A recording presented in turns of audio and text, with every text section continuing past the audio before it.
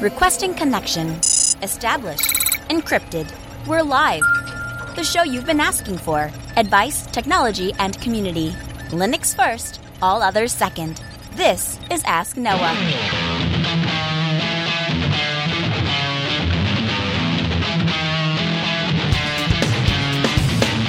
Live from Multispeed Technologies, the show that puts you, the listener, in the driver's seat because you are the content. The phone lines are open to be a part of the program. It's a free call, 1-855-450-NOAH. That's 1-855-450-6624. Give me a call. We'll have a conversation about your tech questions or business and tech questions. Linux advocate, above all else, small business owner, now host of the only radio show centered around you, the listener. Welcome to the Ask Noah Show. My name is Noah Chalai. Good evening to you all. Delighted to be here. Another episode of the Ask Noah Show kicking off this hour. The first episode of 2018, and in fact, the first episode at our brand new live time. So if you missed the show and you wondered why it didn't happen yesterday, and you're hearing it on the rerun, you say, where'd those Ask Noah where did Ask Noah go? Where'd Noah go? I could always count on him to be someplace at a specific time on a specific day. He's a hard guy to track down. That's the time I knew I could find him. Where is he now? Well, we moved to Tuesdays. So the Ask Noah Show is Tuesdays at 6 p.m. Central. And we're going to do something really cool. Okay, there we go. We're going to do something really cool this hour. What we're going to do is to celebrate us changing times and days, since we are following the Linux Unplugged program, we're going to bring in the Mumble Room this hour. So if you're interested in being part of the show, and you can't usually connect because you don't have long distance or you didn't want to install Skype or something along those lines, you can join us in our community Mumble Room. It's mumble.jupiterbroadcasting.org. And I think we got one guy in there, so I'll just say hi to him. Hey, is it Jez? Yeah, that's me. Hey, welcome to the Ask Noah Show. Thanks a lot for being a part of the show on our inaugural Mumble. This is the good Mumble Room, because this isn't the kind where we have to we tied it together with the phones. Like, this is legit. Mumble is right on the air. So anyway, thanks for being here. I appreciate it. Yeah, no problem.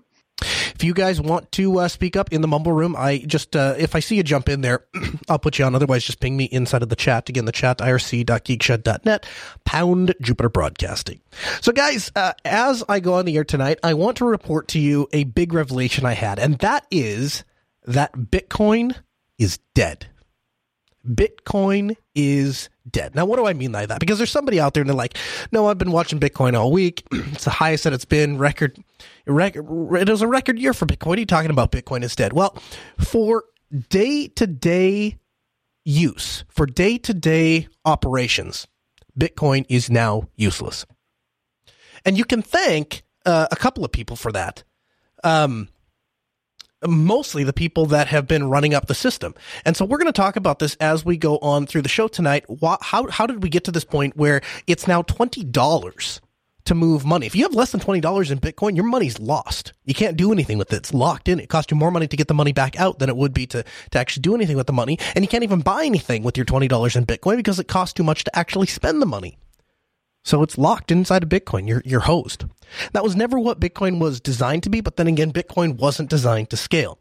All that, we're going to talk about all that and more coming up this hour of the Ask Noah Show. But as always, we give priority to our callers. If you want to give us a call, 1-855-450-NOAH. That's 1-855-450-6624. You can email the show live at AskNoahShow.com. George from New York called us. Hey, George, welcome to the Ask Noah Show. Hey. Hey, welcome. Thanks for making the time to join us at our new time. You're the first caller on Tuesday night. Yeah, I wasn't expecting that. That's kind of interesting. Oh, yeah? Oh, you just kind of stumbled into it, huh? Yep, pretty much. Well, there you go. How can I help? All right. My New Year's resolution was to finally stop listening about it and be about it. So I dual-booted Ubuntu 17.10, I believe. Yeah, man. Congratulations. Thanks. On my Dell XPS 13. Okay, so let's start out by saying you probably shouldn't have installed 17.10 because... Yeah, I'm noticing now. Okay, so anyway, so we've got that. But let's just move past that for a second, because the reality is that affected Acer machines and Lenovo machines and you have neither, and so you're probably okay. And the other nice thing is that you are sitting where the puck is going to be, because everyone the LTS, the next LTS for Ubuntu comes out we're counting down the last 3 months, and it's going to be sitting on GNOME. So you're sitting in a bright spot. So your question was about dual booting?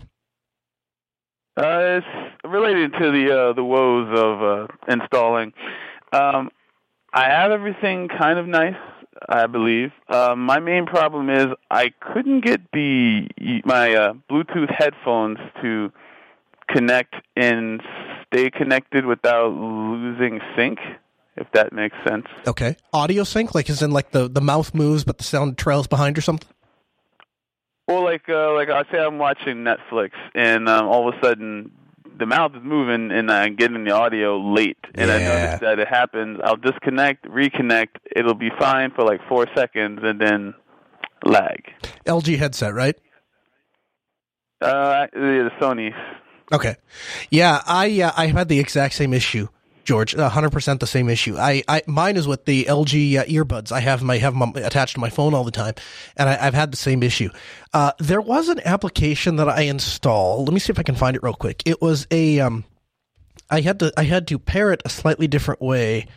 CLI client Ubuntu. Let's see if I can find it here on the air. This is live Googling. It is love it. Blues, BLUEZ-simple-agent. And that's it worked on my LG headset, but basically I used this, it's a command line agent. Basically it's a little bit geeky. And so I feel bad if you said you're a newbie. So this is like not what you're supposed to tell newbies that they have to do to get their stuff to work in Linux. I feel bad.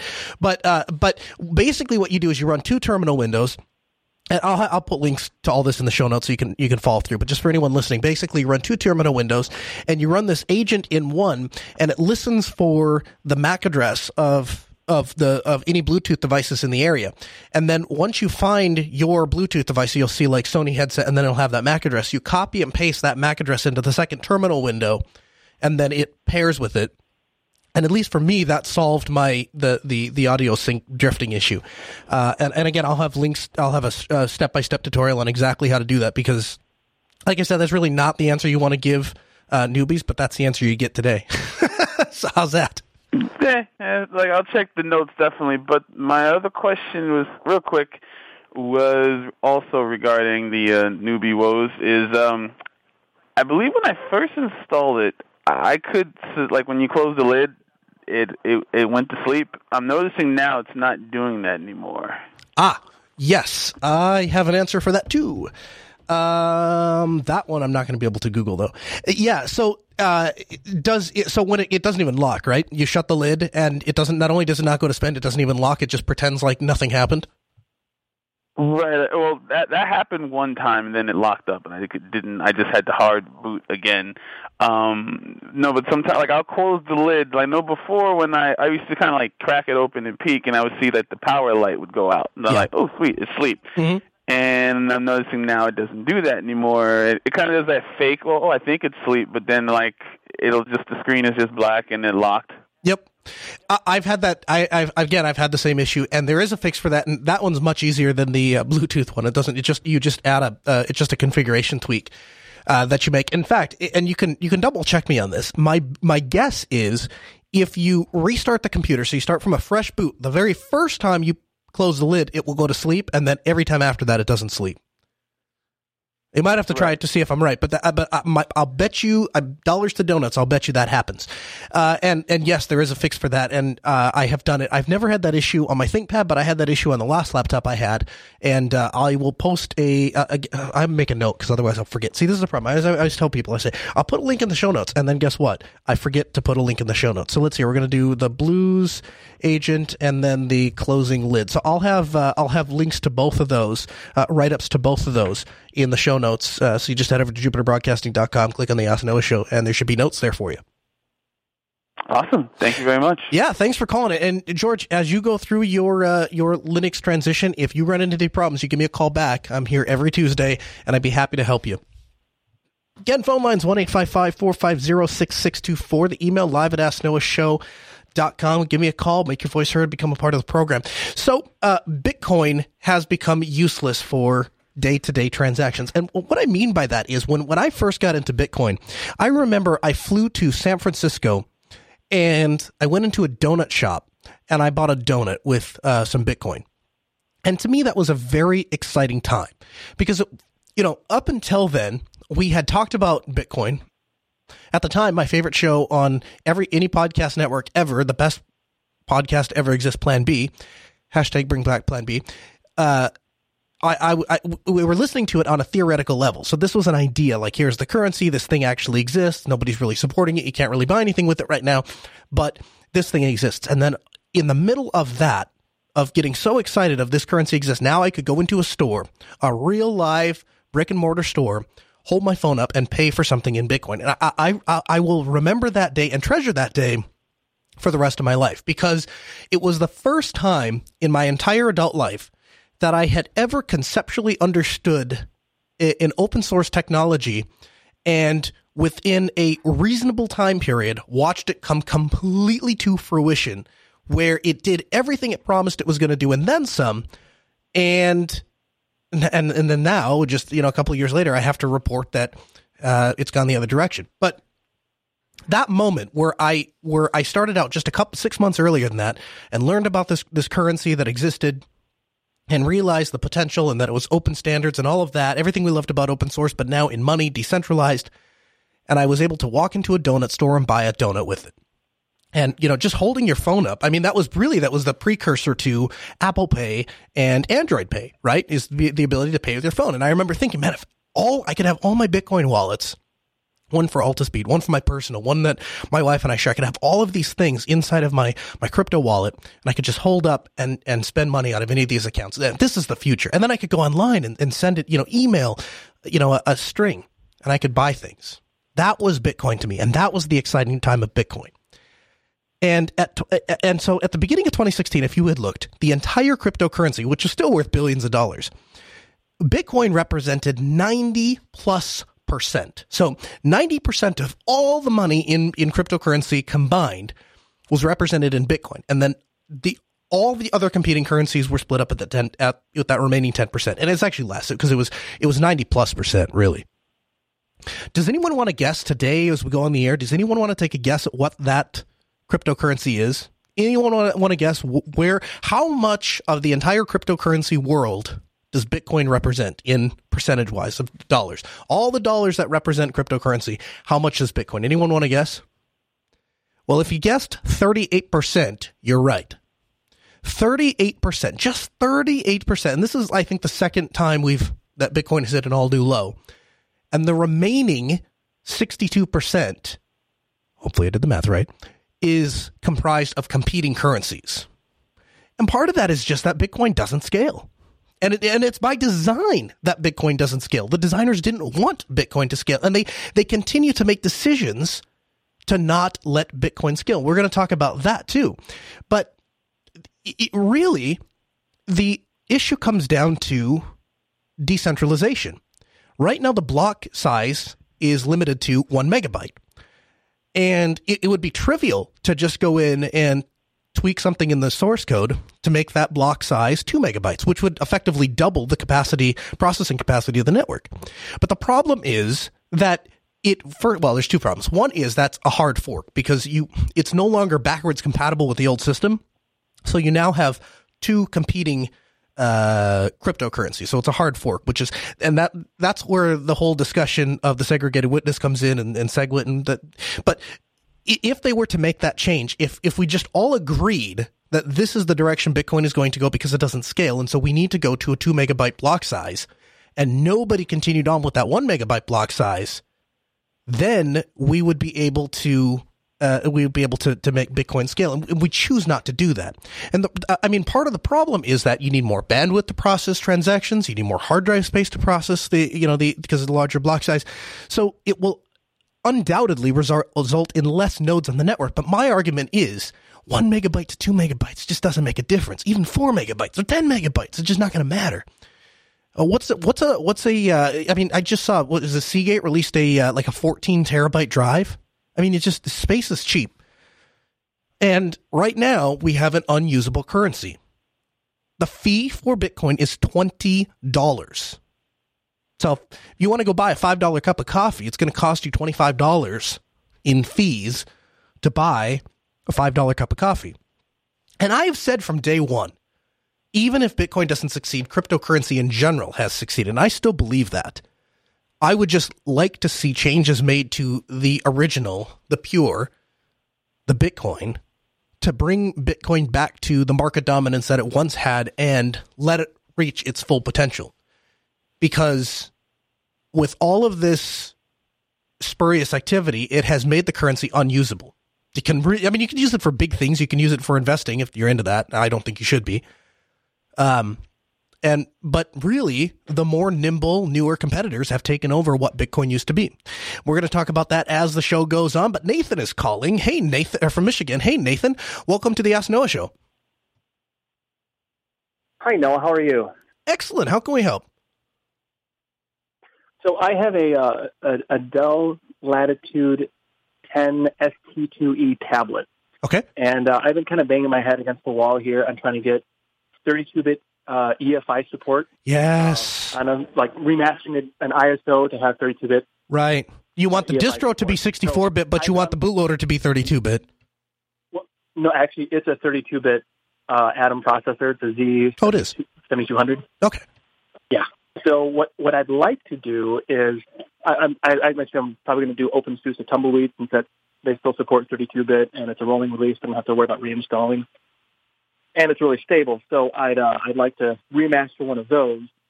Nobody has a really good guide for making a bootable ISO image after you tear it apart and put it back together, basically. So I just need to add the EUFI or the EFI directory, boot directory, and that should work. And I have to modify Grub a little bit, but I can't find a good tutorial for mastering an ISO. Yeah. I suppose I could use like the Kiwi thing with OpenSUSE, but sometimes I think I'm kind of an idiot. So, no, you're not an idiot. No, you're not an idiot. So I dealt with this back when the Surface 4, I think, or maybe it was even the Surface 3 came out. Basically, the bootloader was UEFI and had to be a 32-bit UEFI bootloader. And you couldn't install Linux on the Surface if you weren't using the 32-bit bootloader. And I got a friend, I'm like, how hard can this be? And so we tried to create the partition and move the 32-bit files over and stuff. Man, it was a nightmare. And I remember thinking, I was like, this should not be that hard, number one. Number two, somebody should offer a distro with a 32-bit UEFI bootloader. And I still believe that, by the way. So, Nathan, what I can do is, because the honest answer is I have no idea off the top of my head how we did that. However, I'm pretty good about documenting stuff. It's not always thought out documentation, but I'm usually good at jotting things down so I don't have to solve problems twice, mostly because I'm lazy. Nathan, is really what it amounts to. But I'll go back and look, and if I have documentation on that, I'll release that in the show notes. Otherwise, I can poke around to some people and see if I can get you an answer. That'd be awesome. Yeah, and I'm sorry I don't have a better answer. And that, I could do a whole show on simple what should be simple problems to solve that are fundamental showstoppers for people wanting to switch to Linux. And that would be close to the top of the list. Because once you know how to do it, it didn't take a lot of time. It was a matter of copying files and editing some files, if I remember right. It wasn't time consuming to do. Like Nathan said, there's no guide on how to do it. I'll give you another example just because we're on the topic. I had one of my friends reached out to me and he said, "Hey, are you still using YubiKeys?" I said, "Yeah, for everything, man." If you're not familiar with what the YubiKey is, the YubiKey is a small USB device, and basically it is a write-only device. So you can only write to the device, you can never read from it. And why that's advantageous is because it never releases it never gives up the private key. So you have a key pair, a public key and a private key. Private key is stored on the key, public key is, public. And you take that public key and you can put it on any server that you want to. And then you can plug your YubiKey into your computer, and you make a one-line configuration tweak to the SSH client. And now, when you go to SSH into a server, your SSH client, instead of looking for a key file that sits on your computer or prompting for a password, it references the YubiKey token that's plugged into your computer and uses that private key to decrypt and facilitate broker a connection into the server. So why is that advantageous? Well, for a couple of reasons. First is because the regular key structure is the problem really comes down to a discussion between asymmetrical and symmetrical encryption. But suffice to say, for the purposes of this discussion, because I'm going to get lost in the weeds here, if I have a key file on my laptop and I copy that key file off of my laptop, there's no way for me to know that that key file has been copied. So basically what you do is every time you put a new machine up, you never copy the key file. You only leave it on one machine and you regenerate that key every so often to make sure it's secure. Well, with YubiKey, you don't have to worry about that because, like I said, it never gives up the private key, so it's always secure. Now, where that's advantageous for us at Altispeed Technologies is I give YubiKeys to all of our employees. And if we ever terminate an employee, I just ask them for the YubiKey back. If they give us the YubiKey back, which most of the time they do, we had one guy that didn't, but most of the time they do. And if they give it back, I know that there's no way that they could have duplicated it because there was no way for them to get the private key off of the device. So we know that that is secure and we can give that YubiKey to the next guy. And now we don't have to go around to all our clients and say, we need you to remove this guy's key and put this new guy's key back in. We just hand the key, the physical key, to the next guy. And if they are gone, then we just delete the key out of the server and it's fine. The other nice thing is when we transition machines, like for me personally, I used to have to regenerate my SSH keys and then put the public key on all of the servers. Now, we have access to probably a couple thousand servers. That's a real pain in the neck. And when it comes to some of these contract places, you can't even just put your key in. You got to fill out paperwork and you got to drive out and show identification and get fingerprinted. And, it's a mess. With the YubiKey, I only put that key in there once. And if I get a new machine, I've got a little one that just occupies just a little bit bigger than my USB port. And it just occupies that place in the USB port. Now, why am I talking about it? Why am I getting lost in the weeds with this? Well, because that's another example of an insanely useful piece of technology that's essential, like indispensable to anyone that manages Linux servers, and yet you cannot find a guide on how to set this up, and it's not that difficult. And we have one, and I'll add it to the Ask Noah show notes here too. We have one. There's also a video guide if you want to search for it that I put together. It's to this day, and I did that guide like a year ago, 2 years ago. It's still the only guide on how to get a YubiKey set up using SSH on Linux. So it's kind of a pain. Thanks for the call, Nathan. 1-855-450-6624, 1-855-450-NOAH. Give me a call. We'll have a conversation about your tech questions or business and tech questions. Architect in the chat room is saying there's no need to remaster the ISO provided he's booting from a flash media like USB. A raw file system image will work provided systemd doesn't break during boot. That's true, and I didn't remaster the ISO either. But once you wrote if I remember right, and again, it's been a couple of years since I've done this, but we wrote the ISO to USB drive, and then we had to go and make some changes inside of Oh, wait a second. Yeah.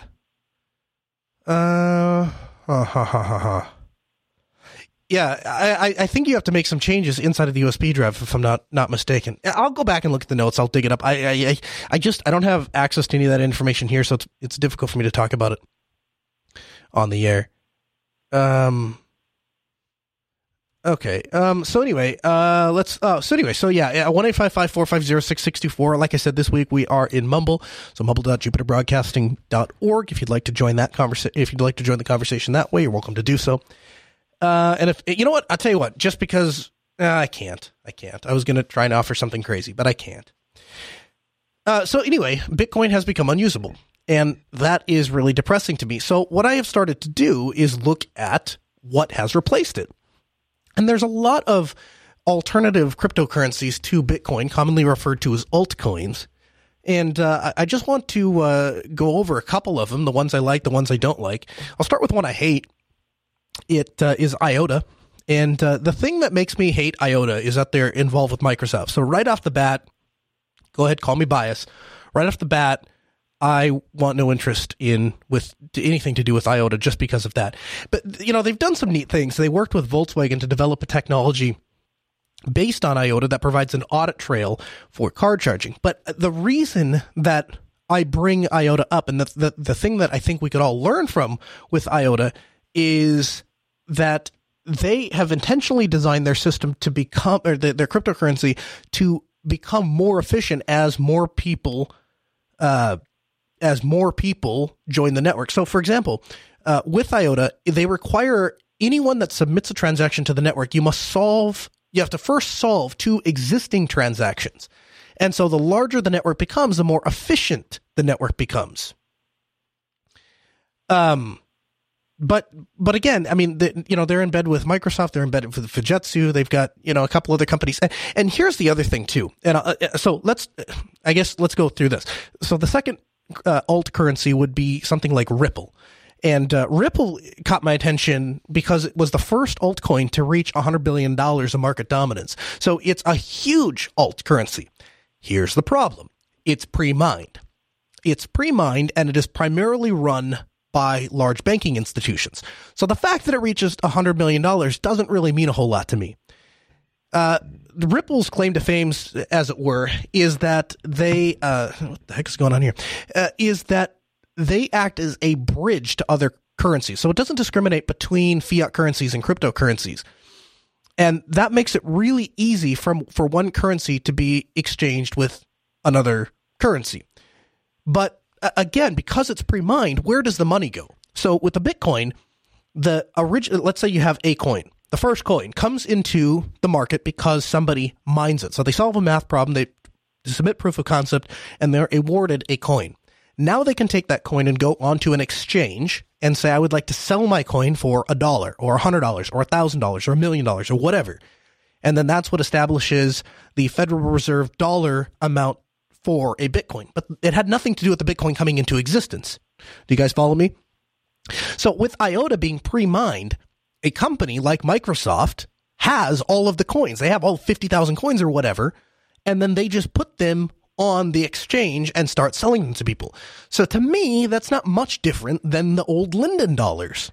The whole idea of cryptocurrency is that it's not controlled or backed or whatever by any major company. It's just used by the community. And so it's a problem I have with Ripple. It's a problem I have with Microsoft. IOTA. I don't like pre-mined currency. And I'd like to know where that money goes, because I've been told by the people that support IOTA and Ripple that the money doesn't go to the organization, the nonprofit organization or whatever that came up with Ripple or IOTA. But I don't understand how that's possible. And so if somebody can explain it to me, I'd love to hear it. In fact, I'd love to have you on the show and explain it to me. But I don't, if there's no CPU cost involved and you're just paying to buy it and they're all pre-mined, I don't really understand that. But again, there are little things that each one of these currencies are doing that makes a lot of sense, in mostly the ability to scale. And yeah, as XMN points out in the chat room, the lesson is that all cryptocurrencies have issue. That's true. There are positives and negatives to all currencies and all altcoins. But there are some really good ones, and I want to talk about those. The newest generation, I guess you could call it, of coins is privacy coins. So one of the issues with a public ledger, one of the original issues with Bitcoin, and we saw this with the Silk Road, is Bitcoin was, anonymous. You couldn't track Bitcoin. It's just numbers and letters. And yeah, we're going to get to Dash. Yes, I will get to Dash in a second. There's somebody in the chat room talking about it. So, we have all these numbers and letters that represent a coin or an account. And then we have these numbers and letters, cryptographical signatures that represent a coin. And so the thought originally was, well, it's anonymous. And that's true. There is no name in the public ledger. You can't look and say that's John's Bitcoin, right? But if John, let's say I buy a Bitcoin or 10 Bitcoins from Coinbase, and I have them deposited in my account. Well, because my bank account is associated with Coinbase, a lawyer could go get a subpoena and say, where did you send these 10 Bitcoins to? And they'd say, well, we sent it to this one account. Well, where did the Bitcoins go from there? Because now that we have one tracking point, we have a single data point that tells us that Noah had these 10 Bitcoins and here they were. Now I can start following. Well, Noah, we know it's Noah because we know this account was associated with him, sent one coin here, one coin there, 3 coins here, 4 coins here, 5 coins here. Well, who do those accounts belong to? Oh, those accounts belong to somebody associated with the Silk Road? Okay, Noah must have bought something illegal on the Silk Road. What was that seller selling? Oh, he was selling these things. Okay, Noah bought those things. And you can follow that through. So in light of that, what we have is this new generation of cryptocurrency called privacy coins. And the idea behind privacy coins is basically that they use things like the Tor network to obscure the traffic. And so that provides for, as best we know today, an extremely privacy conscious cryptocurrency. So there's a couple of them that I want to talk about. So the first is, and I don't really like it, is Vergecoin. And Verge is a privacy cryptocurrency. The problem I have with it is that it doesn't have a lot of market relevance. It's just worth money and it's easy to mine. So people are mining it and making money and then selling it for other currencies and making money off of it. That's fine if you want to do that. I don't have a problem. I'm not mad at you, but it doesn't seem like that has, great longevity. I don't think Verge has great longevity. Pivx, Zcash, kind of the same thing. They're privacy-based coins. None of them really have a lot of market domination. I haven't seen anyone that's, that anything that indicates to me that that's going to be the future of cryptocurrency. But then we get to, and the chat room has already alluded to this, Monero and Dash. And both of these are wildly interesting for different reasons. So the one I probably like best is Monero. And the reason I like Monero the best is because of two things. One is it's very easy to mine. It's very profitable to mine, even above and over the cost of electricity. But it also has some spending value. Like you can actually use it for things. I was poking around on some of the darknet sites, and a lot of them, almost all of them, are accepting Monero as cryptocurrency, and some of the other ones too. I shouldn't say like, it's not like if you have Vergecoin, you can't go on the on any of the darknets and buy stuff there. But by far, one of the most popular ones is Monero. So it's easy to mine, it's profitable to mine, and you can spend it in places, which makes it really appealing to me. But then probably one of my favorite cryptocurrencies, privacy cryptocurrencies to come out lately is Dash. And why Dash is interesting is because there are legit brick and mortar stores that are accepting Dash. And if you're not familiar with Dash, if that doesn't sound familiar, they previously were called Darkcoin. But for day-to-day transactions, Dash is amazing. And the other thing that's really cool, they have a budget for marketing and advertising. So they're actually going out to places and selling the advantages of cryptocurrency and then making it easy for human beings to get into and use. And we saw this as an issue with Bitcoin originally because you had Bitcoin that was really cool and interesting and useful. But then the problem became, in order to actually do anything useful with it, you had to rely on some third-party service. So everyone went to something like Coinbase, where I could just sign up for an account, enter my bank details, and buy some Bitcoin. And then Coinbase became further useful because they had a mobile wallet app. And so if you wanted to go into a store and just hold your phone up, you could do that. And we had ways to do that before, right? Like you could download the blockchain onto your phone. But no, everyday people don't want to do nonsense like that. They just want to sign in with a 4-digit PIN. And we all know in the crypto world that that's not a secure way to do it, but convenience is going to trump security every time. And so what you found was things like Mt. Gox, things like blockchain.io, things like, is it blockchain.io or blockchain.info? I got that website wrong last time and people get, blockchain.info. Yeah, info, blockchain.info.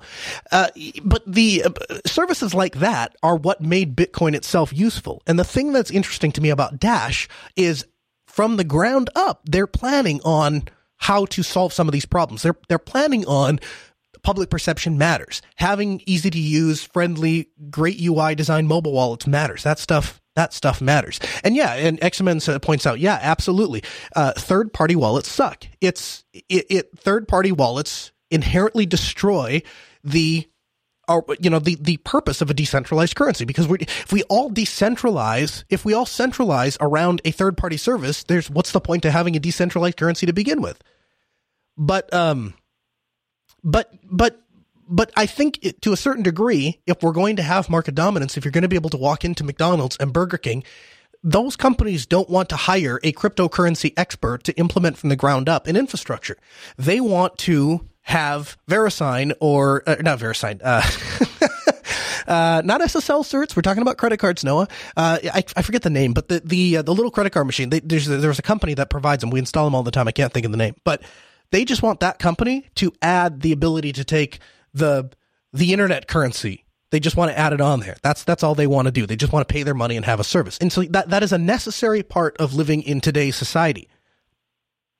So, the darknets, the newer versions of the Silk Road, as it were, they still exist. Like, they put Ross Ulbricht in jail because that was going to solve things. It solved nothing. And so what has sprung up from a lot of what we saw with Ross Ulbricht is these new privacy-conscious cryptocurrencies. Again, phone lines are open 1-855-450-6624, 1-855-450-NOAH, or live at AskNoahShow.com. Another currency that I'm seeing a lot lately is Crowdcoin. And Crowdcoin, again, same story as Verge. Very profitable to mine, very easy to mine, very easy to get into. I don't see a lot of places accepting it if you want to actually spend it anywhere. So for a day-to-day currency, it doesn't seem like it makes a lot of sense. Day-to-day currency, I would go with something like Dash or Monero would not be a bad one. I tell you what, I'm really sad to say, but it's true, is it's not Bitcoin. Bitcoin isn't going to help you anymore. Bitcoin's only useful for large transactions. And I hope that changes. I hope that in a couple of weeks or a couple of months that I can come back and say, okay, Bitcoin has made these changes to the network or made these changes to the infrastructure, and now it's scalable again, or now it's useful again. And one thing that would help is if people would stop tying their cryptocurrencies to fiat currencies. Everyone cares, and I had this discussion probably 4 or 5 times in the last 2 weeks. I'd have a discussion with my friend. I'd say, this is a really cool cryptocurrency you should look at. And he's like, yeah, well, that one doesn't have it's not worth nearly as many dollars as this other one here. And this other one is easier to mine. And I guess from the perspective of I'm just trying to make money using cryptocurrency, I suppose that makes perfect sense. But for me, it's never been about that, never will be about that. For me, it's about enjoying the cryptocurrency, understanding the technology. And for me, the way to make that happen is to start disassociating with the Federal Reserve. The cryptocurrency has to stand on its own. And the way you do that is you stop caring what it's tied to, the dollar. So Altispeed Technologies will do a service call for, I don't remember exactly what it is. I think it's half a Bitcoin, which is an outrageous federal dollar reserve amount to pay. But we set that years ago with the idea that we weren't going to just follow the Federal Reserve. So I made a promise to myself. I didn't care if Bitcoin was worth 1 penny for a half, 1 penny. So I'd be getting a half a cent for an hour's worth of work, or it was worth $10 million. We were going to stick our foot in the sand. And we may have reevaluate that someday, because obviously at this point, it's just a game of principle, right? Like there's nobody paying us a half a Bitcoin to do 1 hour of service. It's just not happening. But that's what we need to do collectively. We need to stop tying our Bitcoins, any cryptocurrency, to the Federal Reserve dollars. It's an important thing to keep track of. It's an important thing to have an idea about, but it's just not something that you can do long term if you want the currency to exist on its own.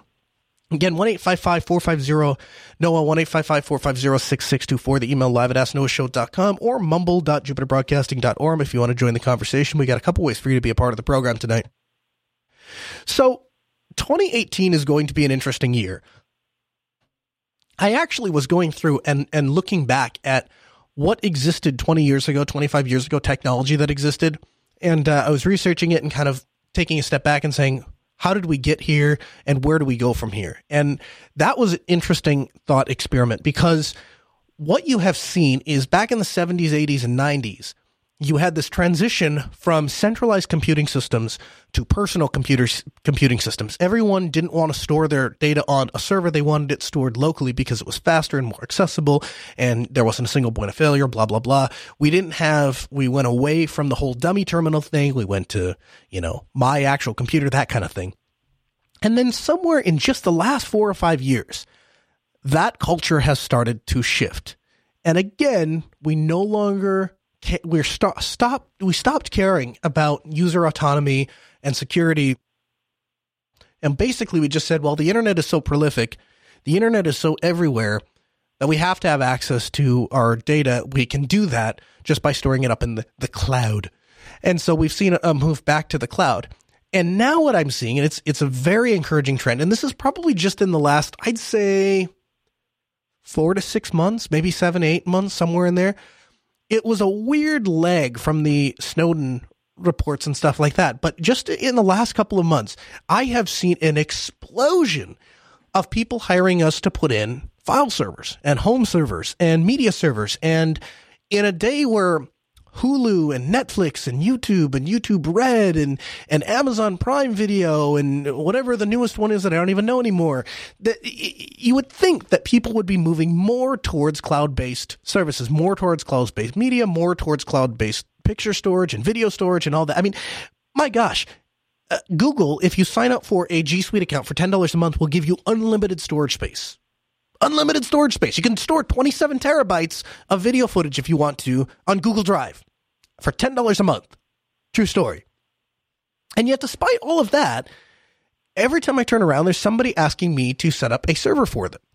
And so as I sat there kind of thinking about what is going to be the big thing of 2018, it really kind of hit me like a ton of bricks. You know, file servers, home servers, localized storage, localized computers.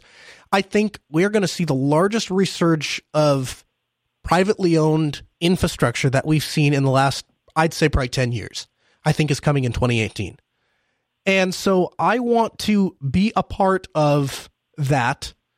And the Ask Noah Show wants to be a part of that and support you in doing that, because that's how we believe you should experience technology that you own, technology that you manage, technology that you trust, technology that you chose to use. Technology should be consensual. And so how do we do that? And so I think over the next couple of weeks, one of the things that we're going to start to do is move towards discussing the best kinds of home servers to set up, how to set them up, what kind of home servers you might want to set up. Is it just a file server? Is it a media server?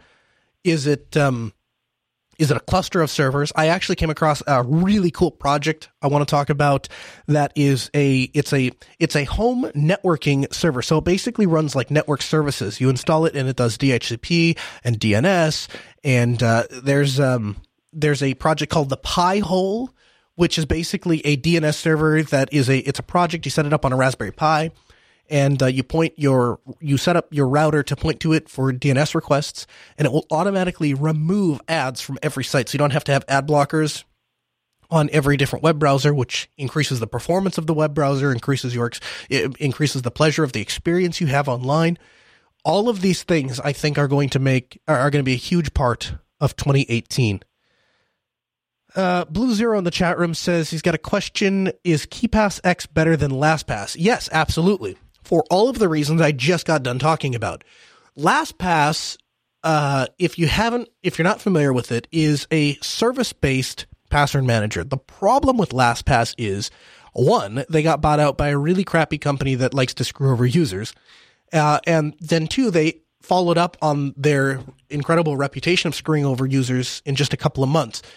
I went to log into my LastPass, and there is a notice, and it says, you have two-factor identification set up. If you want to use two-factor identification, you have to pay us this ransom. Here's the ransom fee. I don't remember what it was, $10 or something like that. If you don't pay us the ransom, then you can't use two-factor authentication. So I'm like, okay, well, I won't use two-factor authentication. Oh, but wait. You first have to pay the ransom, sign in with two-factor authentication, then you can disable two-factor authentication. So they just held my passwords ransom. Now, good thing for myself is I don't ever trust any company or service. So LastPass was not the only place I had those passwords. I had them saved in a separate location. And so I just said, screw you, LastPass. There was like one or two of them I think I had to reset, but for the most part, I just didn't care. And the newest password manager that I'm a huge fan of is the Multitool. MUULTITOOL,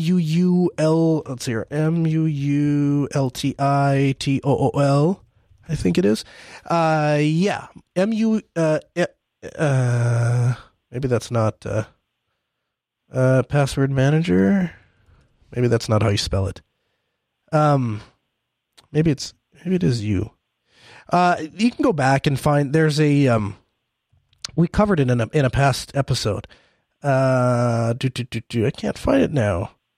But it's a hardware-based password manager, and what's really nice about it is Multipass. Mooltipass. And what's nice about it is you don't ever have to visit a service, as evidenced by the fact that I don't even know how to spell their company name. It's just a box, a little USB box that you plug in. You dial the password that you want, and it enters it as a keystroke. So you can use it on any computer at any time. It's completely safe to use in a public kiosk. The passwords are stored locally and encrypted with a smart card, so you can just remove the smart card. You can also duplicate the smart card, so you can leave one private key in like a safety deposit box and carry the other one with you. That way, if you ever lose it, you don't lose access to your passwords. Absolutely phenomenal device. And the nice thing is, too, is because there's going to be somebody out there that's like, well, I really like the convenience of LastPass where I just go to the website and it fills everything in. Not a problem, boss. Got you covered. Multipass has browser extension plugin, so you can put the extension in there, and the extension will automatically fill in the passwords referenced off of the Multipass once the Multipass is unlocked. Absolutely fantastic password manager. And so I use a combination of that and KeePass X2, which is basically just a software KeePass manager, password manager that I use cFile then to sync across different devices. And all of those things, I think, speak volumes to what I was just talking about, that local services, local devices, technology that you own, technology that you trust is going to be the future. And I think we see that playing out over and over and over again. And a lot of people got bit from LastPass. And when they did, a lot of people like me said, I'm not going to be held hostage to my own accounts. So, good luck with that, LastPass. I wish you all the best of luck. But I would not use any third-party service like that claims to have your best interest at heart. I think it's a terrible idea. And when it bites you in the butt, then I say you got what you deserved. So if you haven't heard, we are doing something that we're calling the Linux Elimination Challenge. And basically what the Linux Elimination Challenge is we asked you guys for a couple of weeks to submit all of the best distros for desktop, all of the best distros for server, all of the best distros for a utility distro, like unlocking a password or breaking into a Windows box or, recovering data. And we compiled all of those into one gigantic master list. And now what we're doing is we've taken like the desktop category, for example, and we split it up and said, here are all the quote unquote best desktops distros for a desktop use case. And we're pitting one against the other and having you guys vote on it every week. Now you can vote on the latest picks at asknoahshow.com/elimination. Now, once we determine what the community has decided is the best distro for desktop use, we are then, because we didn't just ask you, which one do you think is best? We have asked you to submit why you think Arch is the best Linux desktop on the face of the planet. And we have compiled those into pros and cons. So a lot of people said, Arch is amazing because it has a large software repository. A lot of people said, I choose Ubuntu because a lot of the stuff in Arch tends to be broken and you have to work around it. So we can find a pro for Ubuntu, a pro for Arch, a con for Ubuntu, and a con for Arch. And somebody that's sitting down for the first time and saying, I want to get into Linux, but I don't know which distro to use, we can then point them to a site and say, here is the distro that everyone uses. So it's distro XYZ. That's the one that the vast majority of our community has decided is the best distro for desktop use. Now, here is why they chose that one, and because it has these things. And here's why the people that don't like it didn't choose that one, and here's those things. And then here's the second best one and the third best one. And the one that you thought might be a really great choice, it's 56 on the list, and here's the reasons why. And then you can make your own decision. We're not telling you what to do. You can look at it and say, yeah, it's 56 on the list, but it meets these three things that are really important to me, and all those other cons, I could care less about those. So number 56 it is for you. So last week we voted on which is the best distribution for desktop use of the two, Peppermint OS or Void Linux. Out of 53 total votes, 47.17% said Void Linux, and by a slim margin of just 3 votes, Peppermint OS wins with 52.83%. This week, we're going to do 2 more slightly more popular distros. We've kind of weeded out some of the less known or less used distros. This week, we are voting on Solus and Manjaro. Now, Solus, if you're not familiar with Solus, it is a extremely polished, very well done Linux distro that is designed for home computing. Every tweak enables them to deliver a cohesive desktop experience. I would describe it as the Mac OS or Chrome OS of the Linux world. It's a highly, highly refined, highly polished Linux distribution. I would argue, and I've gotten a lot of flack for this, but everyone knows my standpoint on this at this point anyway. I would argue that it is lacking some features, but if you don't need those features or they're not important to you, and they are adding new features all the time, Solus is a really great choice. So, and I am friends with the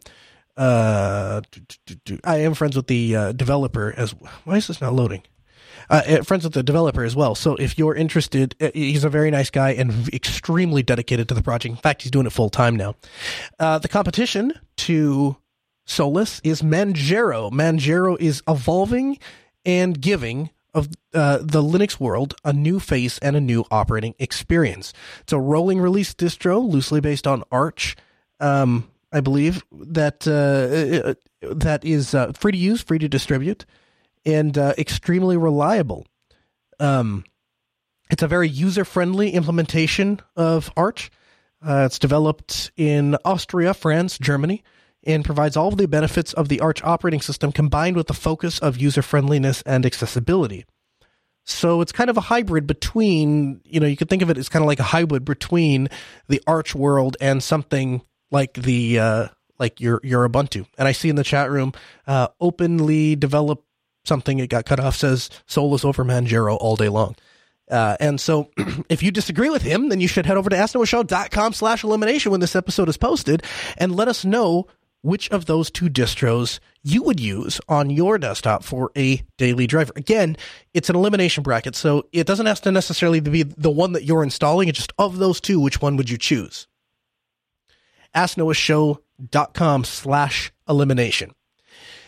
You get a couple of minutes if you want to be a part of the program. 1-855-450-NOAH, 1-855-450-6624. The email live at asknoahshow.com. You can also join us today only in the Mumble room, mumble.jupiterbroadcasting.org. Mumble is a free open source voice chat client that you can use to discuss things like Linux or Linux questions. I had an interesting question come in from a listener.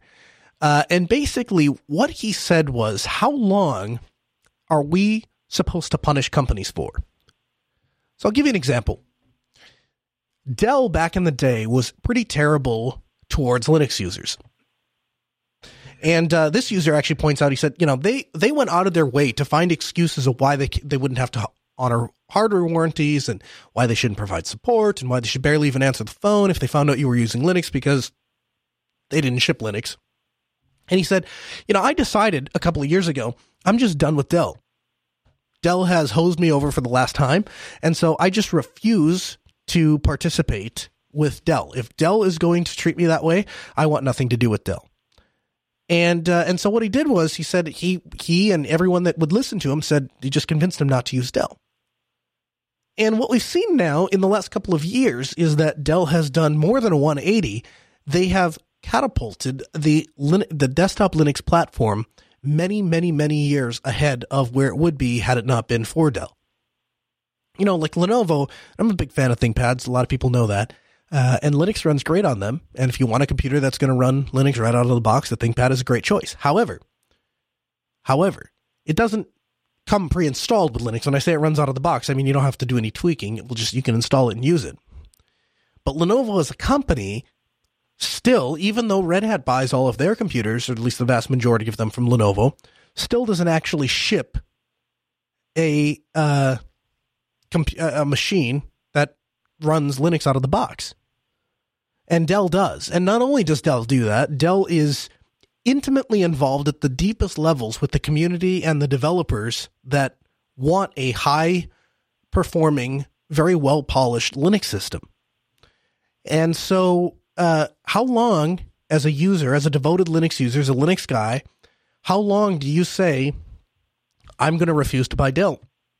Before you say, everyone changes, leadership changes, companies change, people change, and today, 2018, January 2nd, Dell is one of the most friendly companies to Linux, and Linux would not be where it is today without companies like Dell? How long do you keep that grudge? I don't know. I didn't have the answer for him, so I'm throwing it to you guys, the community, and let me know. Either in the Telegram group, telegram.asknoahshow.com. You can send an email to live@asknoahshow.com. I'd love to know, or call in and let's have a discussion about it. But I kind of missed that boat because 2009 is when I founded Altispeed Technologies, and prior to that, we had bought a couple servers from Dell, and they had worked out really, really well. And actually, really, it started, and I've told the story before, but it started back when I was in high school, and I had an HP that the processor was an AMD processor, and it overheated all the time, and so I couldn't play Counter-Strike on it. I was really frustrated, and I bought the cheapest computer that I could find because I didn't have any money. Was a Dell Inspiron 1100, and I bought it for $365 brand new, and Dell shipped it to me, and I can still remember, it still works, I still have it, and I still remember when I got the computer and showed up, and I wanted the Pentium processor, I couldn't afford it, so I bought the Celeron processor, and I went to play a video, and the video was skipping, and I was like, I should have sprung for the Pentium. And then I realized that GNOME had introduced some stupid power saving feature, and I just had to turn that off, and all of a sudden the video played perfectly smooth. And then I was like, man, this thing works great. And I had a couple problems with it over the years because I broke it, had damage to it, whatever. And every time that would happen and I would contact Dell, they would repair or replace it for me. I ended up extending the warranty, which I usually don't do. And Dell treated me so well with that computer that when I got hired with the medical software company that I worked for, I convinced them to buy me their top-end Latitude, which was the computer I had right up until I started Actually, I used it for a couple of years after I started Altispeed Technologies. And right away, around 2009, I mean, we formed the company, we formed the paperwork on December 9th of 2009. And I think by December 15th or 20th, we were a Dell partner, and we've been a Dell partner ever since. We've been selling Dell hardware, and we've been putting Linux on Dell hardware, and Dell is very much aware of that, and Dell has supported us every step of the way. And I am a huge fan of Dell, and so I kind of missed over that. Dell, not treating the community well, but they have always done right by me. So I say it's time to forgive Dell. Charlie joins us in the Mumble Room. Hey, Charlie, we got a couple minutes left. How are you? Not too bad. Thanks for having us on today. Yeah. How are things going in Australia? Really hot. Really? So it is, I think it's like -70 with the wind chill in parts of Minnesota right now. It feels like 40 degrees Celsius here. Yeah. When I say, I guess it's, Fahrenheit, -70s, Fahrenheit. So what's new? You were the guy that you had a number of different challenges when you were trying to get your Linux computer. Are you back on Linux, or are you still on Windows? Still on Windows at the moment. Just got a thing to comment on what you were talking about before with Solaris and the other distribution. I've tried both of those. Solaris refuses to work with the AMD R9 3 series drivers. And the other one, based off Arch, doesn't work with AMD GPU Pro. It only works on the old Catalyst driver. So that's going to be a problem for anyone wanting to use those two distributions with a AMD R9 3 any card, like a 380. Okay, now if you had it to do over again, would you do AMD again, or would you go with Intel? I think AMD is the better choice because of the fact that it supports FreeSync and Vulkan and OpenGL better. And G-Sync, which is getting pushed by NVIDIA, is actually like $200 to $300 more for a monitor. Yeah. And NVIDIA has been shown before to be anti-consumer in OpenGL and locking out virtualization for their cards. Right. Yeah. We talked about that with Wendell Wilson too, how they've done that. How about Ryzen? Do you see much of a future in Ryzen? Is that something you'd consider if you were, again, starting over, doing it over again? I'm using a Intel Haswell Xeon at the moment, and it's going really well. But I have actually built 3 systems for people with Ryzen 5 1600, and it's going really well. Fantastic. I'm sorry, that music means that we're out of time. We'll hand you off to Harm Reduction with Will Beaton coming up next on the all-new Independent Talk, KEQQ 88.3 FM.